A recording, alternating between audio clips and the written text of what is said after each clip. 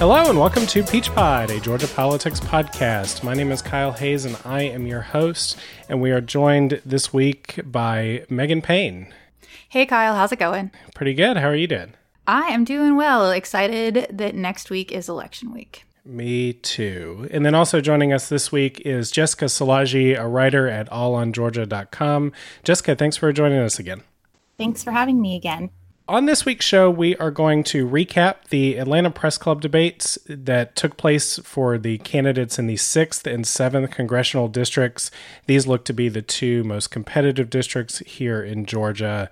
So we're going to talk about those debates and what they mean for those races going forward. And then for our second topic this week, Luke talked with Richard Keatley, the Democratic candidate for Georgia Labor Commissioner. They sat down and talked about his campaign and what he would like to do if he becomes the state's next labor commissioner. So you're not going to hear from Luke right now, but you will hear from him in a little bit. But before we dive into our topics, let's catch up on some news. And Megan, you put a news item on our list about new guidance around transgender issues from the federal government. Can you just kind of give us the lowdown on what happened with that? Absolutely. So the Department of Health and Human Services is spearheading an effort to change the legal definition of sex under Title IX. And they're saying that the proposed definition would define sex as either male or female, and it would match the genitalia that a person is born with, and it's unchangeable. And any dispute about one's sex would have to be clarified using genetic testing. So those disputes about sex would be for those who are intersex at birth. So another term for that would be a hermaphrodite, which is not nearly as commonly used anymore. So what this does is it discriminates against transgender, intersex, and non-binary people from birth because it assumes that the gender that you're born with is the same as your biological sex and that should stick with you your entire life. And as many studies have shown, including genetic studies, sex is not necessarily as black and white as we like to think it is, and gender is fluid. So even the genetic tests that would be performed are not actually conclusive at this point. The science just isn't there. So there's a lot going on with this. The New York Times did a really great write-up on it. And if you want to learn more about it, there's a ton of information out there on it now.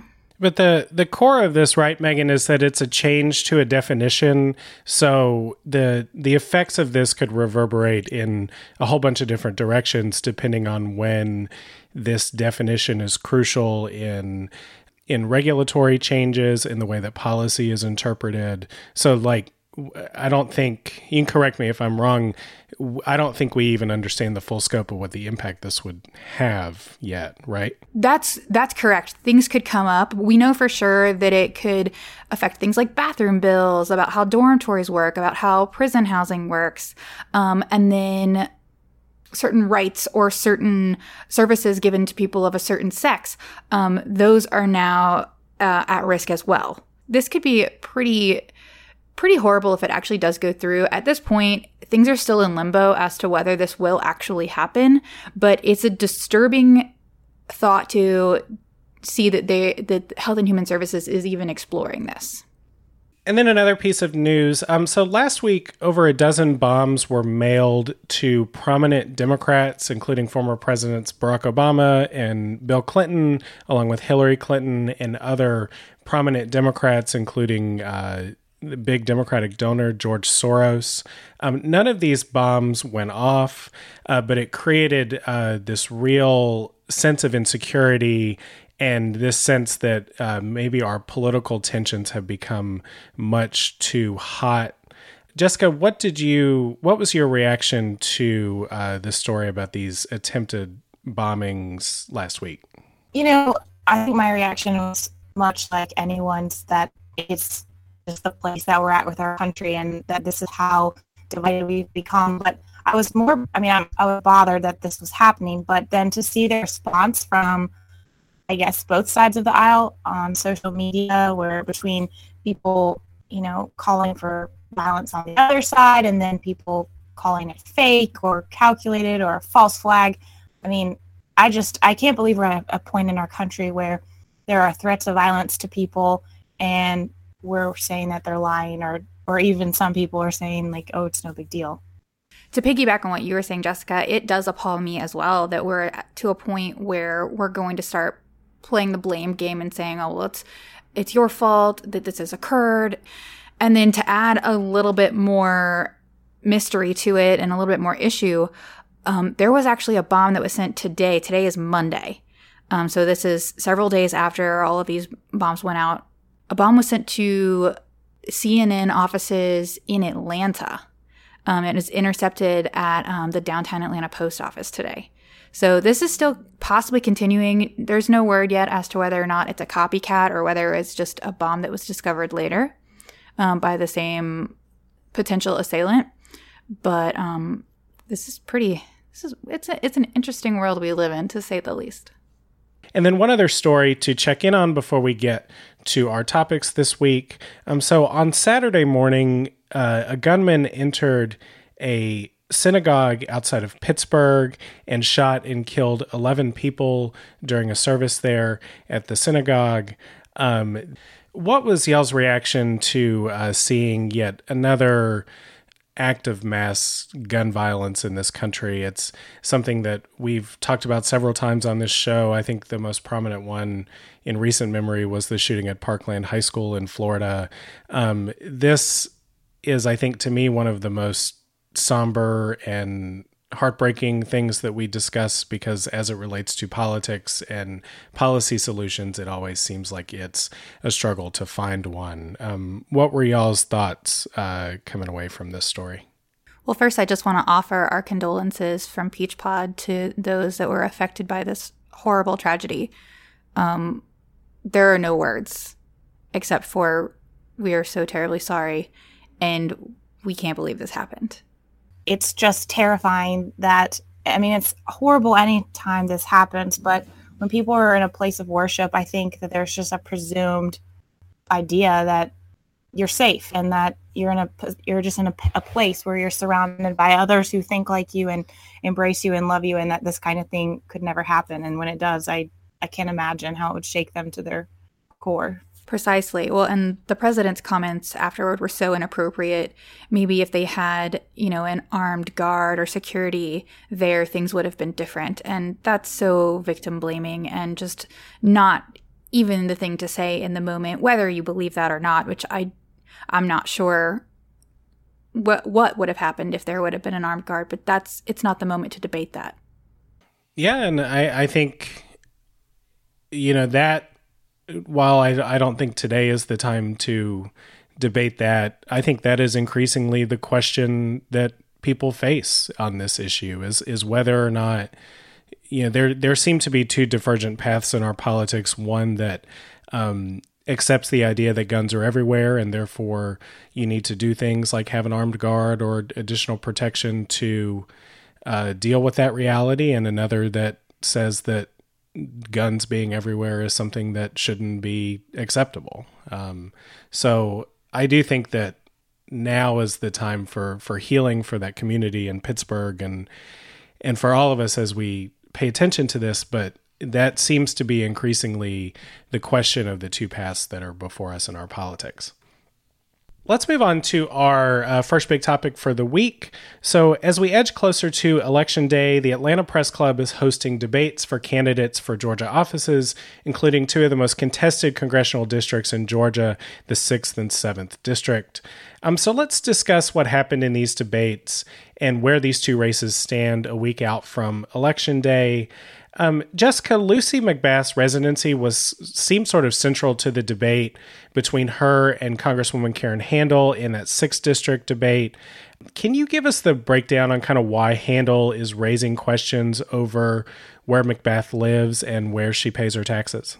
Sure. So obviously it's a sensitive subject for Karen Handel because of the Jon Ossoff race. And then there was information that came to light a few weeks ago that the McBaths, who have lived in Georgia for a good while, were claiming a homestead exemption in both Douglas County and Cobb County.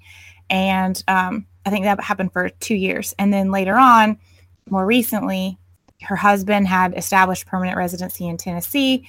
And they were still claiming their homestead exemption in Cobb County. And as of October 10th, the county revoked that homestead exemption so that whether she's a permanent resident here or not, she's allegedly wrongly collecting or benefiting from our tax system. And so I think as if you watch the debate, you can tell that Handel is hammering her on the word fraudulent. And I mean, we'll get more into that, but it was clear she was trying to paint an image of somebody who's willing to take advantage of the system and the fact that the system doesn't have a really like a self-auditing aspect to it. Megan, what did you think of Lucy McBath's response to those charges during that debate? So I think her responses got progressively worse, and I don't know if it was because she got more and more flustered or if she had just run out of things to say. But I thought that her response was never precisely like, this is my reasoning why. And, you don't see that much from politicians. That would have been about the only thing that could have put it to bed. And so from the information that I have, I do think that Handel might be correct in what she is saying about her, about McBath, that is. But toward the end of it coming up, McBath essentially said, well, I don't know what she's talking about. And I was like, oh no, oh, you do though. Like, we've just talked about this. Please don't say that. So that was a little bit disappointing. You could just see her get more and more flustered, which made me really sad. I think she said, I don't know what Karen Handel or Representative Handel is talking about 3 times in the debate. But I was with you when she said that about the homestead exemption. I was like, but your campaign has commented on it. And, the AJC's reported on it. I know I reported on it. I mean, it's been a pretty big talking point. So. Yeah, the thing that stood out to me was this was one of the points where she invoked her son. And if you aren't familiar with Lucy McBath's story, her son was murdered in a dispute over loud music in a car in Jacksonville, Florida. I think this was 2012 or 2013.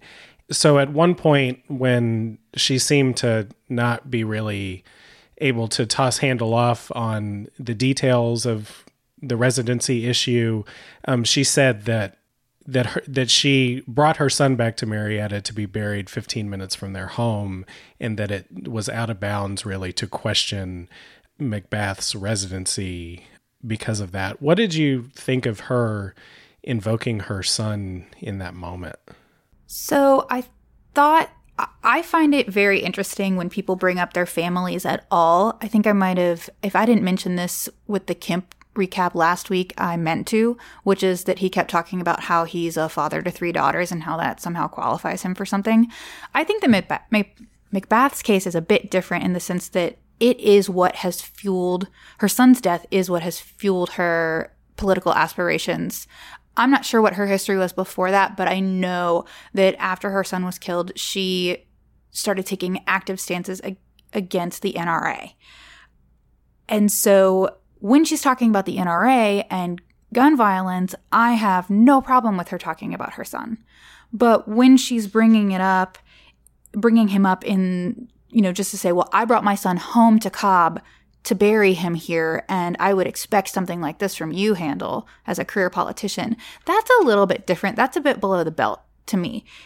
I took note of Handel's comment at the end as well, but McBath came off as very emotional to me. And that's not a good position to be when you're running against an incumbent.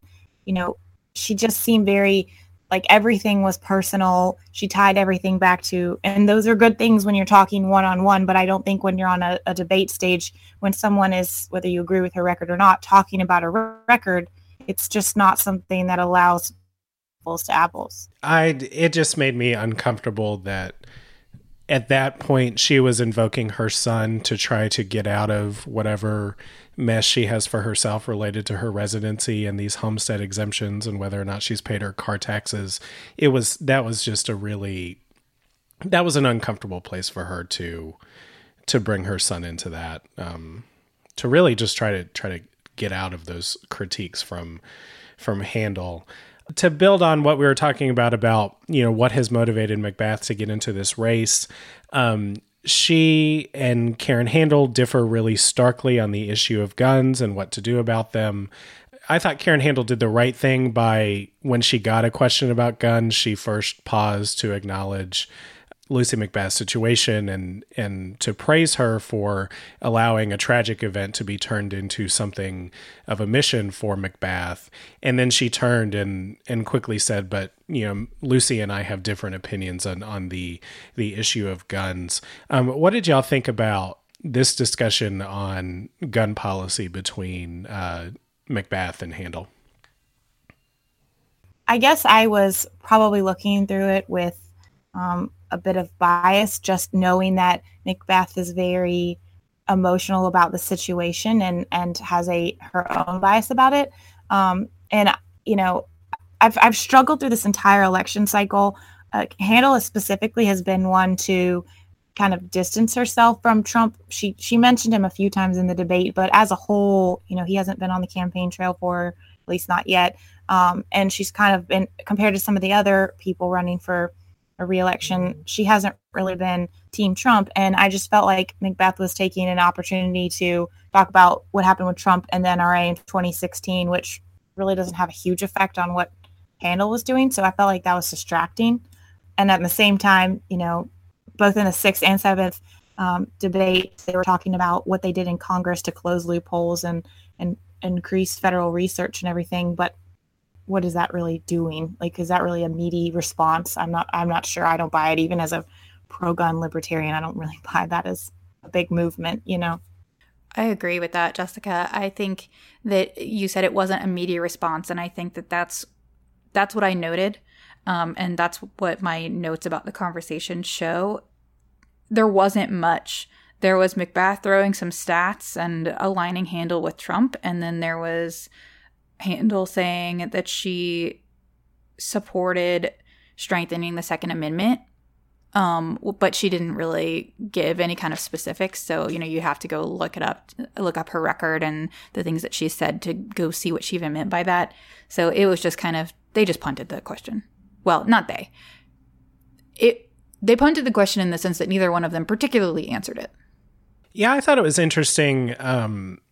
Those, despite there not being a ton of detail there and maybe not a stance that Democrats would consider ambitious of Republicans, both Karen Handel and Rob Woodall, I thought, gave answers that they could not have given in the primary, because it seems to me, as an observer of Republican politics, particularly on guns and particularly in a primary, that anything that sort of moves the ball even slightly in the direction of an avenue open up to more gun control, that you could get hit from the right on these gun measures. And so I think it was Handel who noted that she supported funding for research into gun violence, which has previously been something that Republicans have opposed, because the NRA typically tends to oppose it, because I think what you would find in most research you would do on sort of the underlying causes of gun violence, I mean, the stuff that's out there always seems to point to the ubiquitous presence of guns, and that being the biggest hurdle to lowering the gun death rate in the U.S. as compared to other countries. I thought it was notable as just a step to the center that you probably wouldn't have seen in the primary. And once we get back into primary season, you'll probably never hear them talk about it again. Echo what you said, though. I mean, when Rob Woodall was talking about his gun stance, I was like, am I really listening to someone who calls himself a Republican? I mean, when he was running against Shane Hazel, he would have never, ever said anything remotely close to what he said. I mean, I think it's a little indicative of just how competitive these districts are, or at least they appear to be. I think right now 538 gives both Handel and Woodall about a 75% chance to win on election day. But these are the reason we're talking about these two districts is they are the only two districts where the party out of power has a shot to flip the seat. What did y'all think about the conversation around trade? Trade came up for both Karen Handel and Rob Woodall, mostly around the president's actions on trade, the tariffs that he's levied against our trading partners and the deals that he has made or renegotiated with Mexico and Canada. I thought when this initially flared up and we were a few more months out from the election, that this would be a more salient issue. But it seems to, at least in South Georgia, outside of these two congressional districts, it seems to have been overcome by the damage from the hurricane. But that impact on Georgia farmers and the resulting impact of tariffs is a little different than the impact you may feel in the 6th and 7th congressional district. Most of the discussion I've heard around trade on that has to do with foreign car manufacturers, construction costs, things like that people might be feeling. Jessica, what did you think of how either of these Republicans responded to this trade discussion? I actually watched the debates back to back. And so it was interesting how close their responses were. I mean, they were very canned. It was, I've spoken with business owners and individuals in my district, and everyone says that it's hard now. And I just reassure them that the short-term pain is what's best for a long-term success. And, we are in a position to level the playing field for American companies. And they both said the exact same thing, almost in the exact same order. And I just thought it was interesting that that's the message, that, you guys are all going to hit some hard times, but we're hoping it's going to get better on the other side, even though we continue to start new trade wars elsewhere. I don't know. I felt like their responses were very canned. Very. I can't remember the last time that I've heard an answer sort of on a debate stage or in a political situation from Republicans that accepted the reality of a short-term pain for a long-term gain, or accepted the reality that something that we're talking about is not all the fault of the Democrats. So I guess that's what I noticed about that answer was, it didn't turn around. They didn't turn around and immediately say, well, because of something President Obama did before he left office, this is why we're in this mess. And so that's what I thought was kind of unique about that. Anywhere you look on sort of a broad look at these congressional races and the issues that are popping up in these races, Democrats are consistently focused on healthcare and consistently focused on pre-existing condition protections for people with their health insurance. What did y'all think of the healthcare discussion in either one of these debates? You mean the non-existent healthcare discussion in 6? Oh, that's right. It didn't really come up in the 6th, which was the yeah. thing Well, but that's a point. It didn't come up in the 6th. Yeah. And so the 6th was a lot more worried about McBath's residential status than anything else. That was probably more than half of it when it get right down to it. But in the 7th, I noted that, pre-existing conditions were a big deal. I was a little bit confused by what Woodall said at first. I think he stated it kind of funny. But he talks about protecting, what did he say? It was something to the effect of pre-existing conditions are okay. I can't remember what his message. Or he was saying that the Republicans did it a long time ago, but the way that he said it made it seem like he was acknowledging the Republicans did something bad. Yes. And so that's why I'm looking at my notes and remembering that things were a little weird. And now that I'm even trying to articulate it, I can't articulate what he said. I think he got very confused on that question, or maybe he was trying to articulate something that never actually came out, but it ended up making him and the Republicans as a whole over the last couple decades look bad. I thought he kind of missed the mark on both of those answers. He then pivoted to, so Bordeaux asked him a question about pre-existing conditions and healthcare, and I was surprised that he didn't then turn around and get off the subject for his question, and he responded to her with a different healthcare question, which he, I think, conflated the fact check on. He tried to say that, I think he was basically trying to say that there's a lot of fake ads or a lot of incorrect ads going around about Republicans' position on these issues and to kind of muddy the water. But the interesting thing that I think is a little bit frustrating about this healthcare discussion that I think is necessary as we come up to the election is both Republicans and Democrats are saying that they're going to protect pre-existing condition protections that are already protected in current law. And it was Republicans who in 2017 had a very long drawn-out debate about getting rid of Obamacare, the Affordable Care Act, and replacing it with a law that would not have offered the same level of protection for pre-existing conditions. It would have kept the policy that you could not be denied from your insurance if you had a pre-existing condition, but it would have basically taken some of the protections on plan pricing away, to the point of the insurance companies could have offered plans that offer protections for pre-existing conditions to people with poor health status that were way too expensive for people to afford.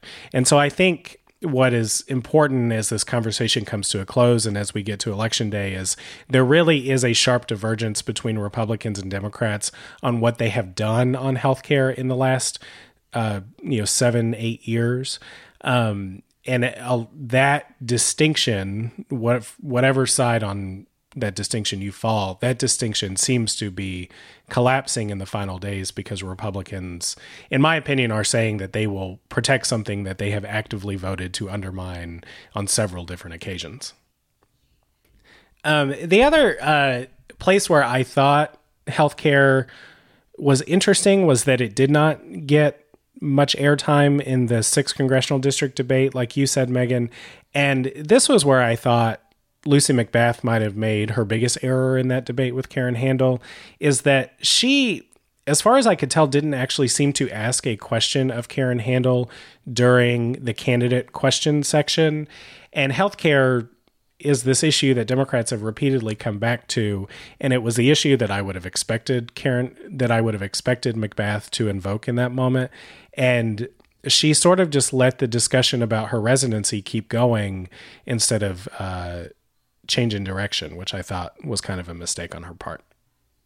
I feel like Handel wiped the floor with McBath, and maybe it's not indicative of who McBath is as a candidate, and she's not an experienced debater, but I did not feel like she articulated her platforms well. I don't feel like she defended herself well, and like you said, she kind of let the conversation hover on the worst part about her campaign right now, which is whether or not she's being honest. And she even kind of drew attention to it by saying, Handel's trying to dampen my credibility, or however she phrased that. But whereas, in the 7th, I felt like Woodall just, the only question that I felt like he answered that wasn't full of rhetoric or dishonest was the one about entitlement benefits. And he explained it with taxation and how we have more tax coming in than we've ever had. So it's not a taxation problem, it's a spending problem.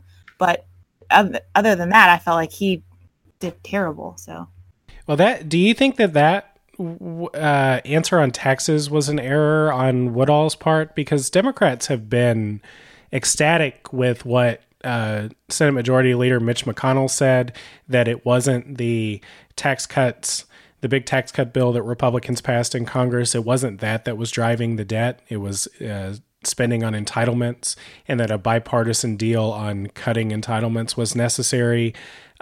Democrats, I think, have been eager to get off any message that is not immigration or the things that Trump wants to talk about, the daily outrages of Trump. But this is a bit of a division in the Republican Party, where Trump campaigned saying that he wouldn't make any cuts to entitlements. But Mitch McConnell is now saying that a bipartisan deal on those cuts is necessary to deal with the debt. Do you think that he made a mistake on that question?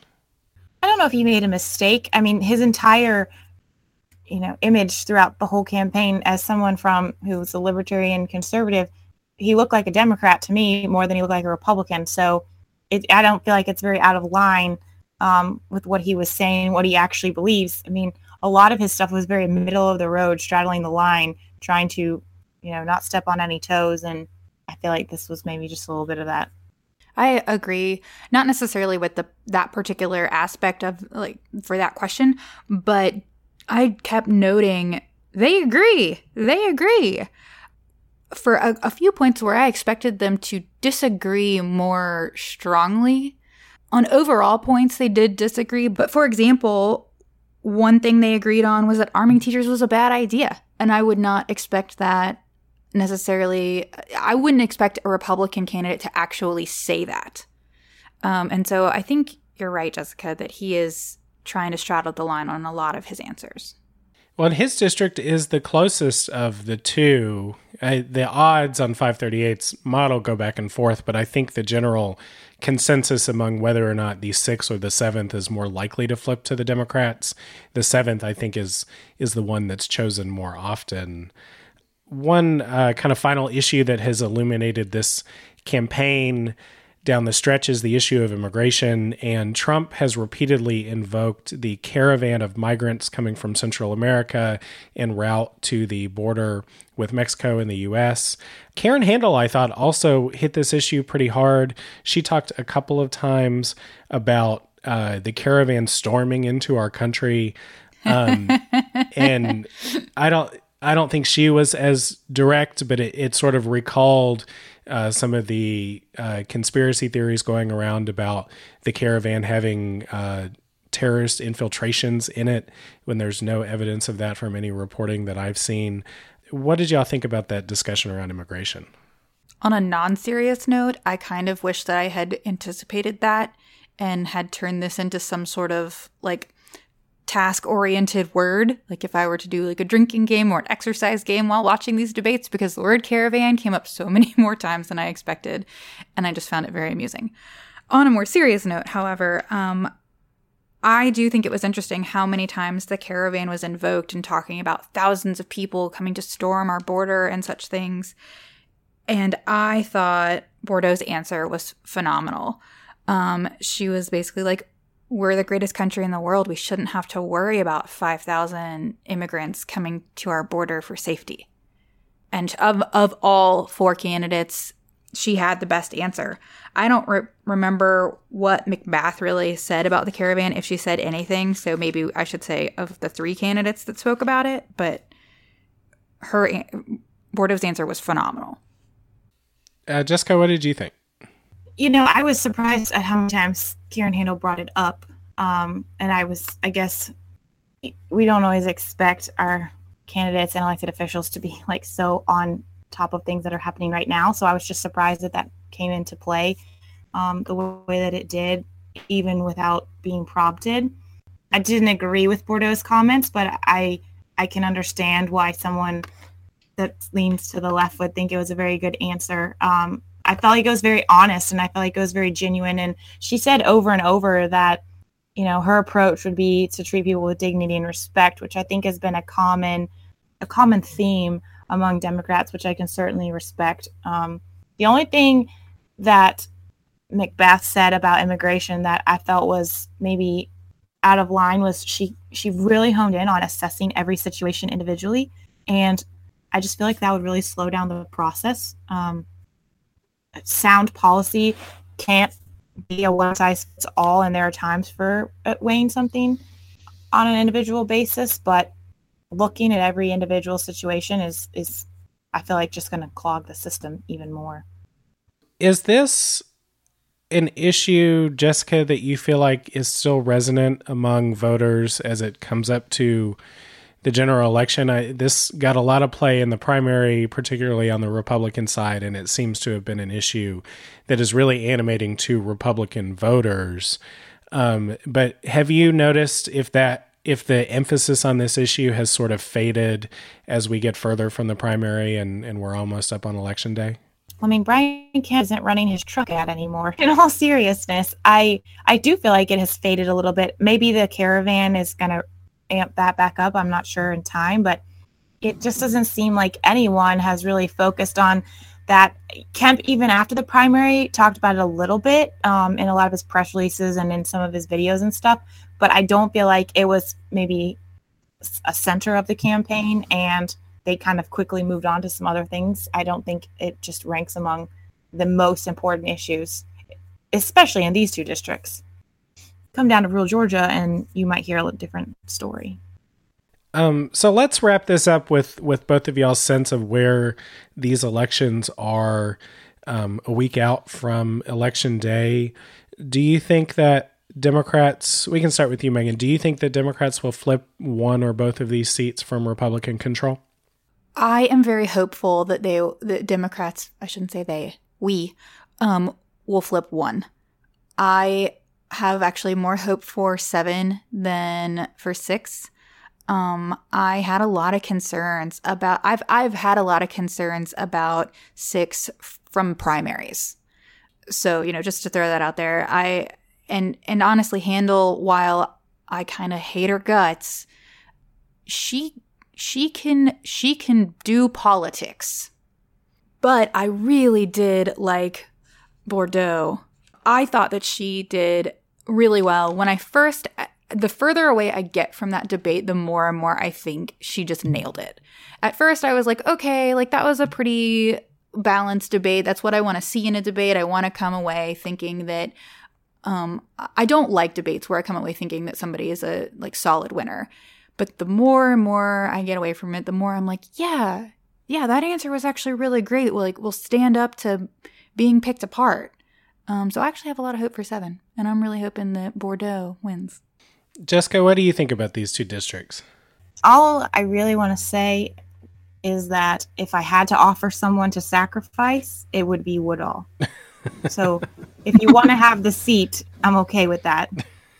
Yeah, I do think he is the most in danger one of the 2. I think that both of these races, though, are going to be a good measure of whether or not the blue wave for Democrats materializes, because both of these districts seem as about as far as Democrats can reach in a good year for Democrats. I don't think either of these would be on the map in a good year for Republicans. But they're also going to be, particularly in the 7th, they're going to be a good barometer of demographic changes in the state and in that district, and probably a good barometer of the ground game for the state level campaigns, because you have some competitive state house races in the metro Atlanta area, and you've got candidates on both sides of the aisle trying to turn out their voters for Brian Kemp and Stacey Abrams. So I think that all of the other things going on in our politics, you're going to get a measure of how impactful they are on voting from both of these races. All right. Well, with that, we are going to wrap that there. And so I will turn it over to Luke for his conversation with Richard Keatley, Democratic candidate for Labor Commissioner. Hello, my name is Luke, and I'm here, as always, at Peach Pod, a Georgia politics podcast. And today I am very excited to be joined by Richard Keatley, the Democratic nominee for the Commissioner of Labor.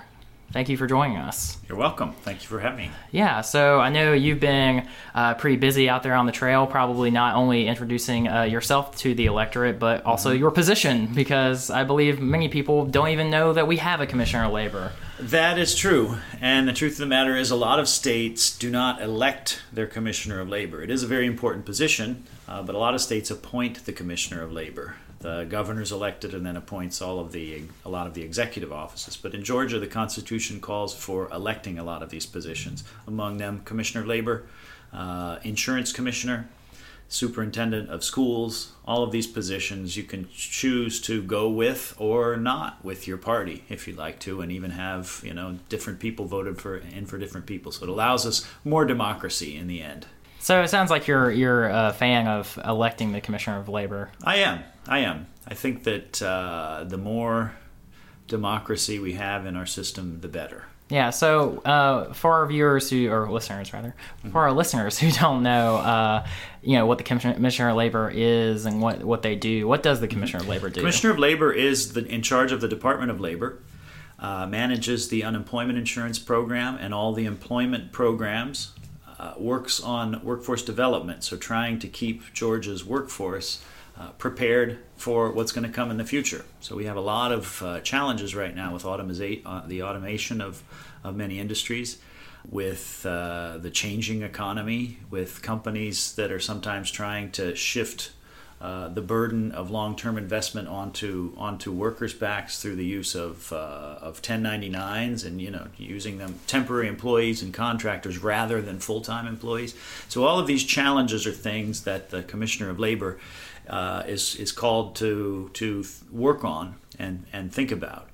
Mostly, however, he should be the person who is thinking about working conditions in the state and the status of the workforce 365 days out of the year. So while our elected officials go to the legislature, say 40 days to do the session and vote to change laws, the Commissioner of Labor executes those laws full time. Yeah, so one of the things that our friends, our Republican friends, love to say is that Georgia's the number one state to do business. And while we have actually lost that ranking in the interim between Deal's elections, a lot of times people, when they say that, they're very much so viewing it from the point of the people who run businesses and not the people who work for businesses and workers. And so what is the state of Georgia's workforce? Yeah, Georgia ranks near the bottom in almost all categories regarding its workers. There are some that even put us at 48th place for the condition of workers in general. We're in the bottom 10 in home ownership. We're in the top 10 in poverty. We're number 42 in economic opportunity, which is the measure of whether someone can move up the socioeconomic ladder. So 41 states do better than us, better than Georgia at doing this.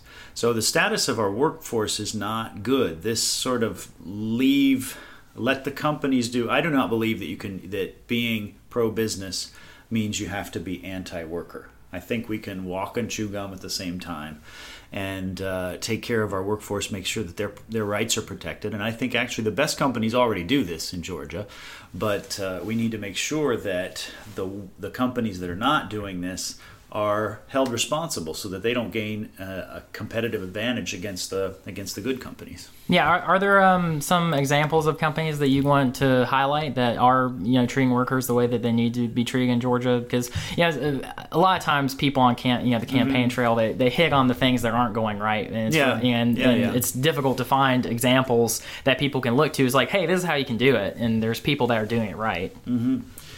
Yeah, I've heard good things about Delta from the employees themselves that work for Delta Airlines. I think they're doing a good job. What made you want to run for Commissioner of Labor? Well, Georgia's being number 42. One, I believe that we all need to participate in our democracy a lot more. As you know, my background is I grew up in a union. Well, I might know, but a lot of people don't know. So you should tell people what your background is. Yeah, we're talking on the thing. So I grew up in a working class family, a union household. And my father worked in a factory his entire life. My stepfather worked for the Goodyear Tire and Rubber Company and was a member of the United Rubber Workers Union. And we had a pretty stable lifestyle back in the late 70s, early 80s when I was growing up. And we've seen a lot of these things, these protections for workers eroding over the past 30, 40 years. And working family wages have remained stagnant. For 40 years, since 1978, working families have received a 9% pay raise as the cost of living has gone up 300%, and as executive pay has gone up 900%. So I don't really buy the argument that globalization is taking away jobs as much as our politicians have refused to represent the interests of workers. So what's disappeared have been pension plans, traditional pension plans, or even significant contributions to employees' 401ks, lack of access to quality health insurance, and decent pay. Now, Georgia has a minimum wage that's a theoretical minimum wage of $5.15, which is basically saying we don't have a minimum wage because we have to use the federal $7.25 an hour. But even that $7.25 an hour hasn't been updated in many years.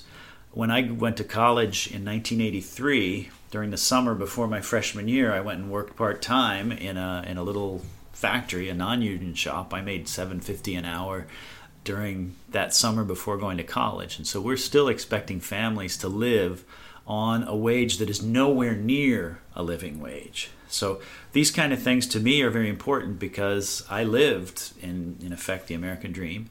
I got to go to college. I went on a Naval ROTC scholarship to Virginia Tech, where I majored in nuclear science.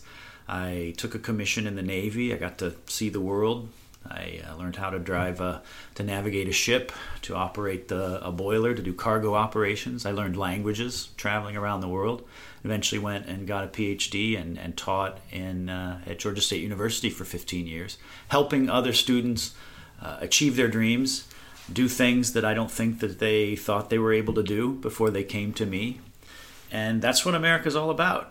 So that's what inspired me to do this, because we need to do better in Georgia than being number 42 in economic opportunity. We have a lot of thriving businesses, a lot of businesses that are coming in and creating jobs, and we're not doing a good enough job for Georgians to get those jobs. So ironically, we have high-paying jobs that are left unfilled, or we hire people from Chicago, we hire people from out of state, and we have one of the highest poverty rates in the state. So I think we can do a lot better job of getting our universities, our technical schools, our apprenticeship programs, and nonprofits and schools across the state working together so that we can pipeline people into those high-paying jobs and make this place the best place for workers. Yeah, and one thing you hit on earlier is that you are an executive, official. You'd be a statewide executive official, and so you'd be enforcing the laws that the legislature gives you. And even if we have a Democratic governor, more than likely, barring a miracle, we're going to have a Republican legislature. And so, how much do you think you would be able to do in the position with those considerations in mind? Well, many of the labor laws are determined by federal law, and simply Georgia is not enforcing them. Let's take the question of misclassification, which sounds like a boring technical term. They're calling you the wrong thing. Who cares? As a law student, I care. Yes, So, yeah. It's actually stealing people's wages. So there is a definition, a federal definition of what an employee is. If your employer tells you when to come to work, when to take a break, what to do, you're an employee. And they're required by law to hire you as an employee. And often with that, you always get unemployment insurance contributions with that by law. Many of the companies then have to also make contributions to your pension or 401k, have to make some sort of health insurance. But if you take that same worker, let's say that same worker was making $25 an hour with health insurance and a pension plan, and you offer him $27 an hour with none of those benefits, he's actually making less. So they put them as a contractor, and then that employee has to pay for health insurance, pension plan, and will never have unemployment insurance program. So if we have a situation like 2008, when the country is in free fall, we're having a big crisis. If no one has access to unemployment insurance, it's going to be all the harder for us to pull out of that. So something like that is something the Commissioner of Labor can do. I can do the inspections to see if the companies are obeying the law and how they classify their workers, so that the companies that are cheating are not cheating the companies that are doing things right. And that is an important role. I'm sure you've had a lot of interest in pursuing that in the state, since that is such a thoroughly concerning problem. And so, this is a pretty big election. There's a lot of races that are getting a lot of attention. And what has been your experience being on the trail, being part of a election with a lot of interest in a position that probably doesn't have as much interest as Stacey Abrams or Beto O'Rourke in Texas, who's continuously making national news? What is the experience of a down ballot Democrat in Georgia? It's been wonderful, the experience, really. It is normal that people don't know a lot about some of these positions that don't sound like they're as interesting, but they actually wield a lot of power. The Department of Labor receives $133 million a year from the Federal Department of Labor. And so that money needs to be used efficiently, and it needs to be used in the way that will best help build paths to a middle-class future for Georgians. But yeah, there is a lot of excitement around there for the top of the ticket. For some of the congressional positions. But what I think is most heartening to me is that all of the local positions, the House districts, even in districts where Democrats are not going to win, have people out there competing in a significant way. So it's part of voter education. I mean, in most states, if you elect a commissioner of labor, there'll be people just fighting tooth and nail to try and win this thing. And in Georgia, they say, "Oh, I didn't know we had one of those." And my funny answer is that, yes, you don't know we have one of those because the current Commissioner of Labor is not doing his job. But they are important positions. So yeah, from a human standpoint, it's been quite exciting to follow along with the Abrams campaign. And I get to speak to a lot of people, meet 1,000 people that didn't know me before. And then they understand after I speak for a few minutes, then they understand the importance of this position and how much of an impact it can have. Let's say we did have a ticket in which only the person at the top won. We'd really have a hard time doing anything because all of these executive positions, the powers are separate. The governor does the budget and determines the direction and builds plans. The Commissioner of Labor has to do everything regarding jobs and employment conditions. So it's important that we win all the way up and down if we're going to win this. Yeah, and you mentioned part of your role as running as a voter education, but I'd be interested to know what have you learned that surprised you from talking to people all around the state? I've been asked this question before, and I really couldn't come up with someone asked me, what did you learn about yourself? Well, I wasn't asking that. I was more what you learned about Georgia. I've learned a ton about Georgia. One, I think that Georgia is, for a long time, we've been developing Georgia exclusively from Atlanta. And that's a known fact, and Atlanta just keeps spreading out further and further. But I think we're at a critical juncture where a lot of rural Georgia is ready to develop as well. I can see it in these little towns that are quite beautiful, where there's one farm-to-table restaurant that's opened up and one new business that's there. All we need is this little push, and this state can, as a whole, can be a thriving place for everyone. I think by thinking about workforce development, which sounds boring, if we think about jobs and we think about employment and we think about new businesses in a much broader way, that we can really make the state just to bring it to thrive. Yeah, because you actually, despite saying you didn't know what to answer, you actually predicted my next question, which was, what are the things that rural Georgians need in comparison to the Atlanta workforce? Because, as you mentioned properly, I think most of the attention is paid to Atlanta, but Georgia's a very big state, and Atlanta's only a part of it. Well, to show how it all fits together, there's, of course, health insurance is something that all Georgians need. And the fact that we haven't expanded Medicaid, and this is, of course, one of the primary platform positions of Stacey Abrams' campaign, is the expansion of Medicaid, because we're turning down hundreds of millions of dollars and a lot that would provide access to health care for rural Georgia.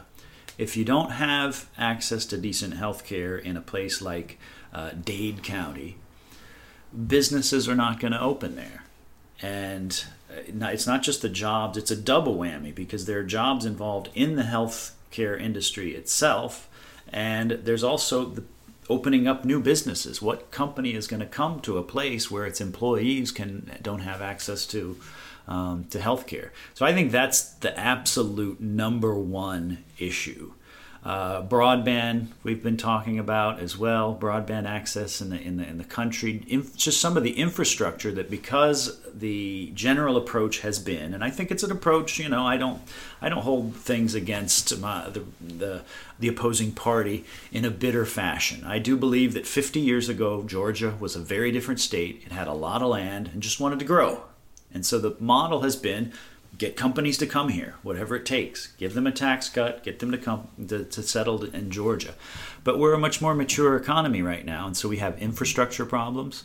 I've been in parts of Georgia where they say we don't have the electrical capacity for a company to come here. So that's the kind of thing that the Public Service Commissioner would vote on. And so there are a lot of things. It's just the approach so far has been tax cuts for big companies, and that's it. And we need to think seriously about infrastructure, about education, about health insurance, and transportation.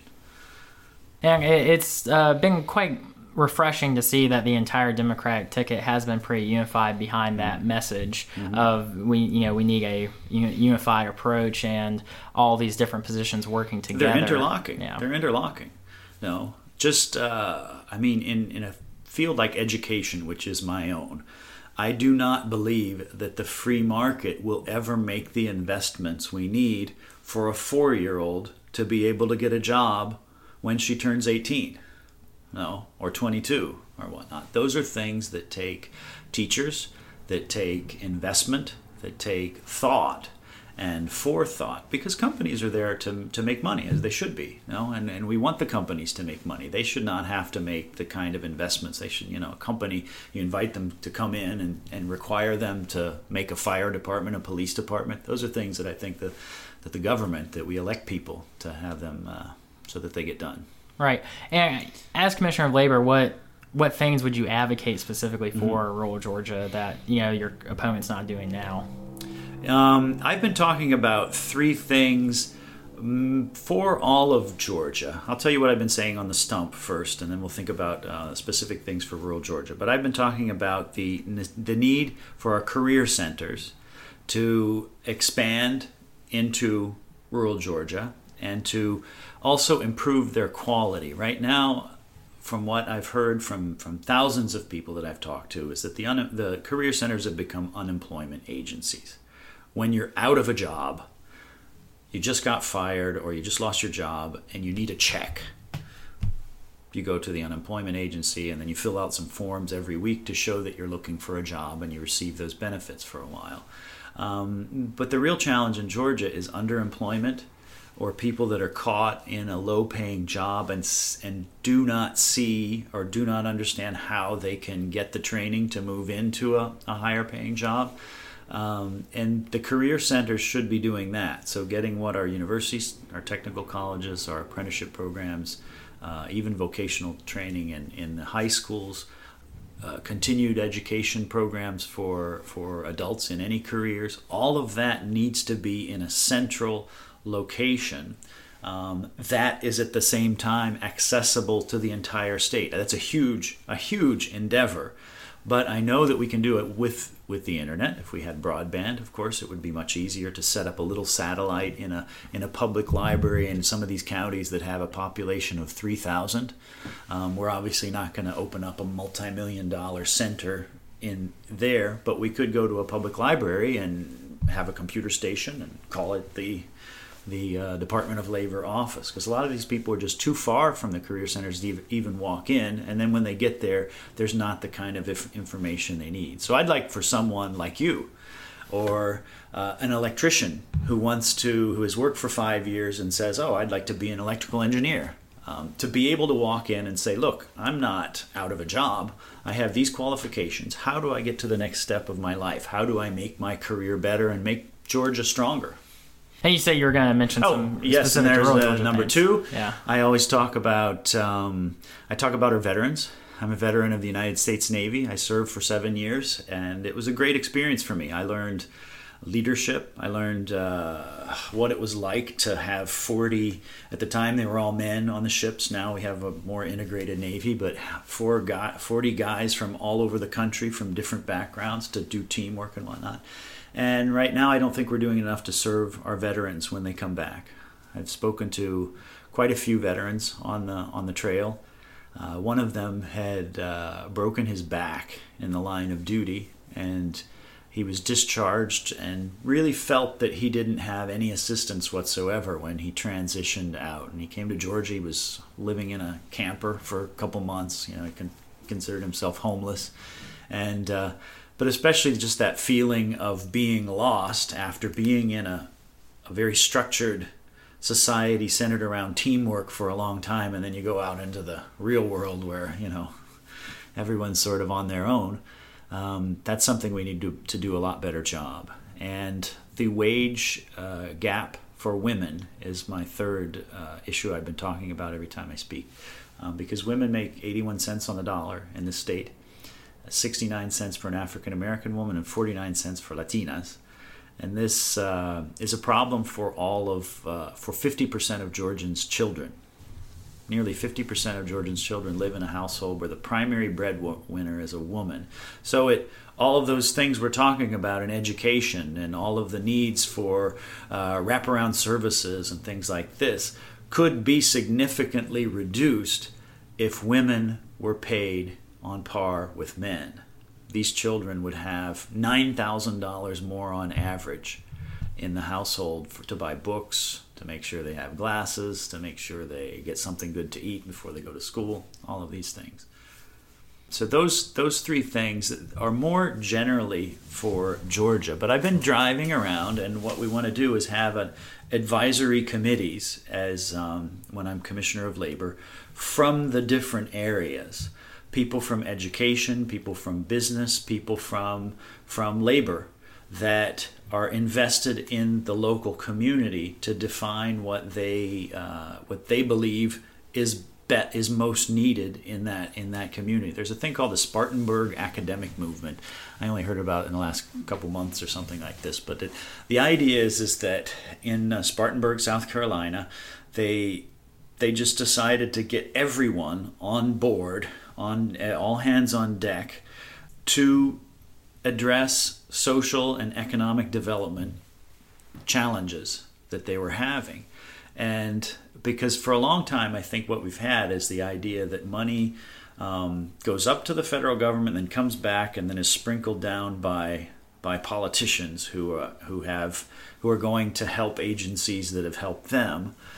And it creates a spirit of competition between these entities that should be doing this, should be working together. So that's why we've put so much.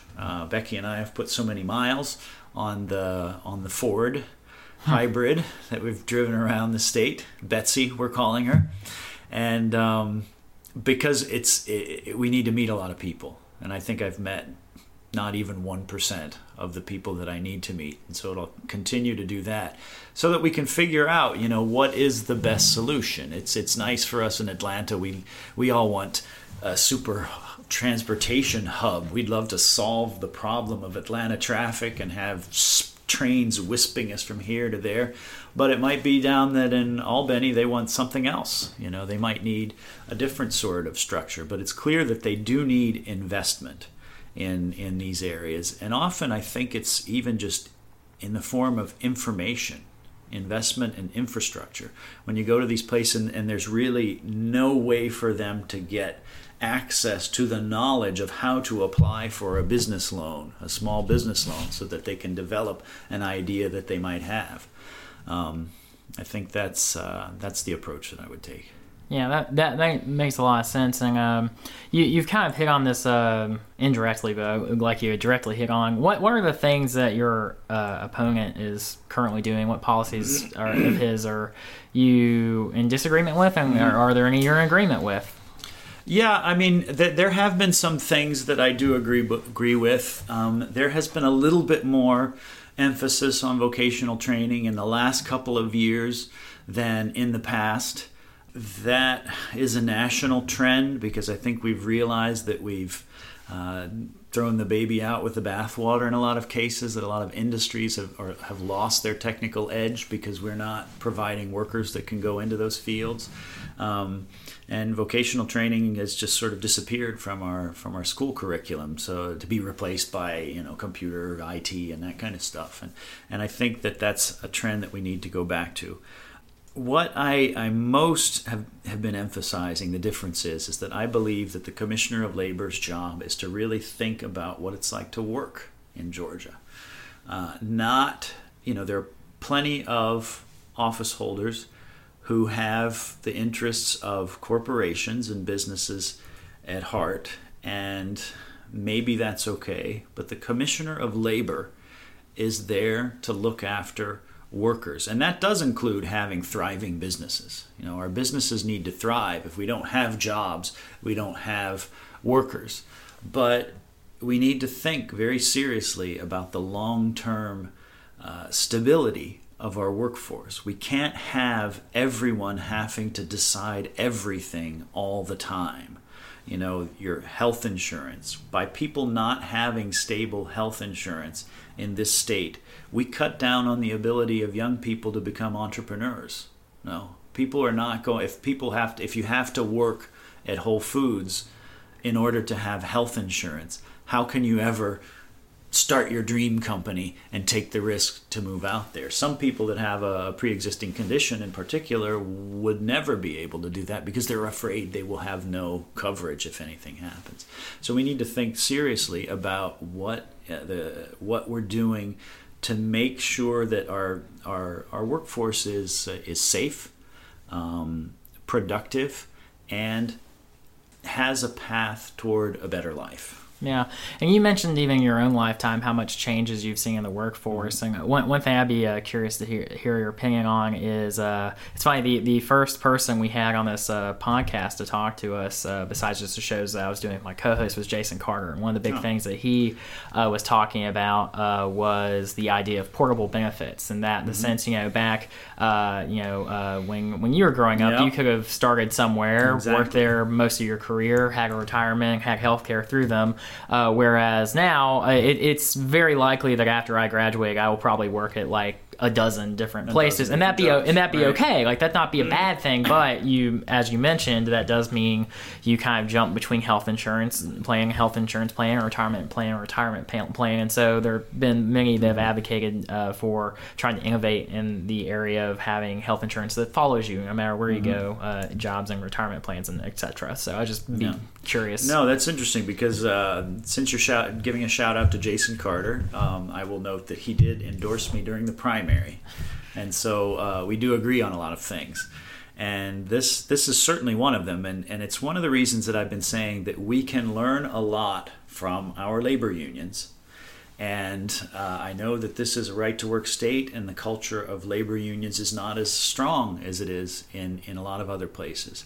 But labor unions have apprenticeship programs that are second to none. They provide job training and a path to the middle class for a lot of people. But one of the things that they've always had is if you're a member, let's say you're an electrician, and you work contract to contract, but you're a member of the IBEW, your insurance is provided through the IBEW. And so they have that transferability. They've been doing this for years. And we need to think about that for a lot of other professions, so that people do not lose their house every time there's a change in job or a change in an industry.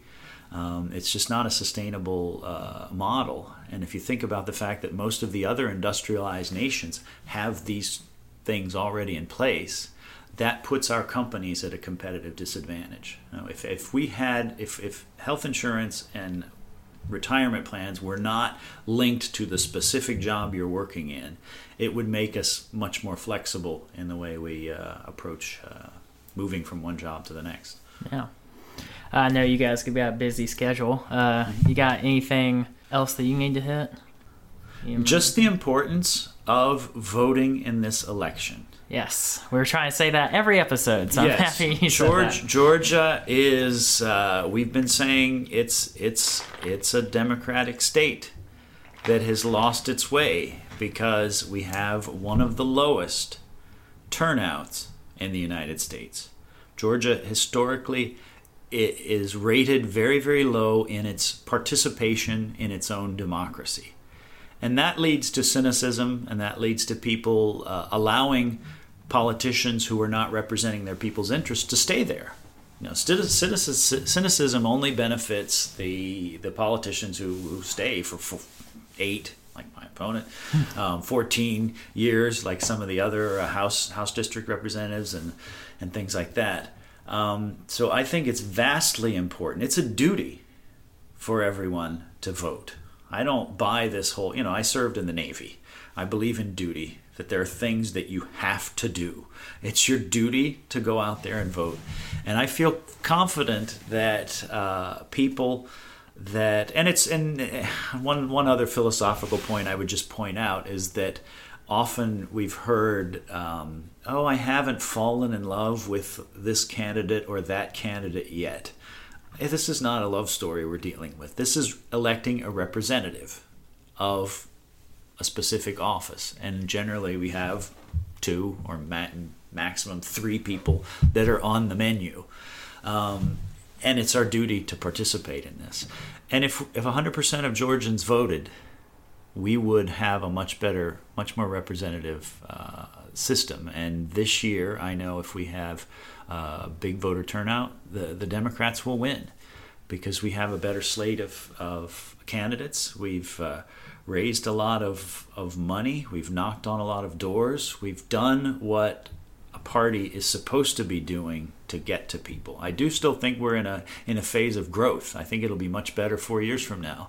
But this is the year that I think we're going to do really well. And I hope people will come out and do what they can to help us win this election. Yeah, and I very strongly agree with you and think it's urgent that people do vote because there's a lot at stake this election. And so appreciate you putting yourself out there. One more thing I just wanted to say, because I'm supposed to tell people my website is Keatley for Georgia, all spelled out. You can find out information about my priorities, my endorsements, and how to make a donation to the campaign. I do still need a little bit of money because we're driving Betsy all over the state and trying to reach people.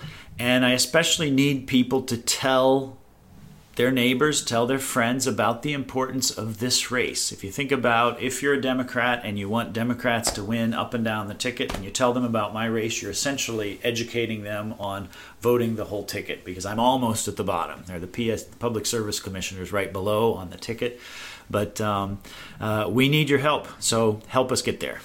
As we like to do at the end of our conversations, I like to flip the table and have you ask me a question. So what question do you have for me? Yeah, what do you think is the most important jobs and economic development challenge for the Athens area? I think the biggest problem in Athens in like job development is also just in totality, one of the biggest problems in Athens is that it's a tale of two cities. It's just the same geographic area. There is the city that thinks only of the university, and there's the city that thinks of everything but the university. And so because of that, most of the time and attention of the city government and at times our representatives can be on what the university needs rather than what Athens needs. Right. And I think that hasn't really helped us all that much because there's been some talk of trying to like turn Athens into like the Silicon Valley of Georgia, which I mean that could be really cool. That could be great, and the university would benefit from that for sure. But there's a very large population in Athens that is very very much so in deep poverty, and that pathway forward would probably not benefit that population very much. And so I think the biggest thing that Athens really needs is a holistic approach because we shouldn't shut off either door. We should absolutely. If we can make Athens the Silicon Valley, great, let's do it. But let's also make sure that our residents that have lived in Athens their whole lives are being taken care of and having the opportunities, because that will make the whole community better, make the city more attractive. And that's a really good point.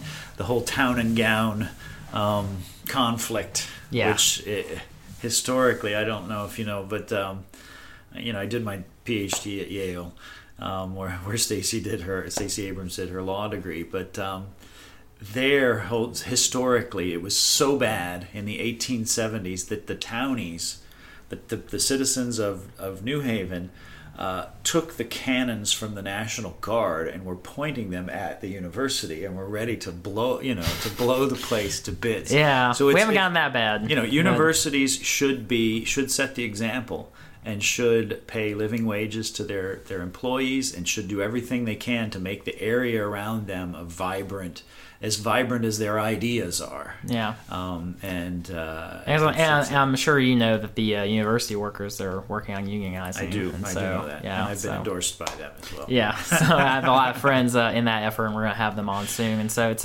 I think it's a positive step, and it'll be good to see what comes from that. But I want to thank you for being on Peach Pong, and thank you for your time, and good luck on the trail. Thank you so much. All right. Well, thank you, Luke, for that conversation with Richard Keatley. So with that, we are going to leave this week's show there. But Megan Payne, thanks for joining for another podcast. As always, it's a pleasure to be here. Thanks for having me. And Jessica Szilagyi, thanks for coming back on the show. Thanks for putting up with me, your token libertarian. No, we love having you on.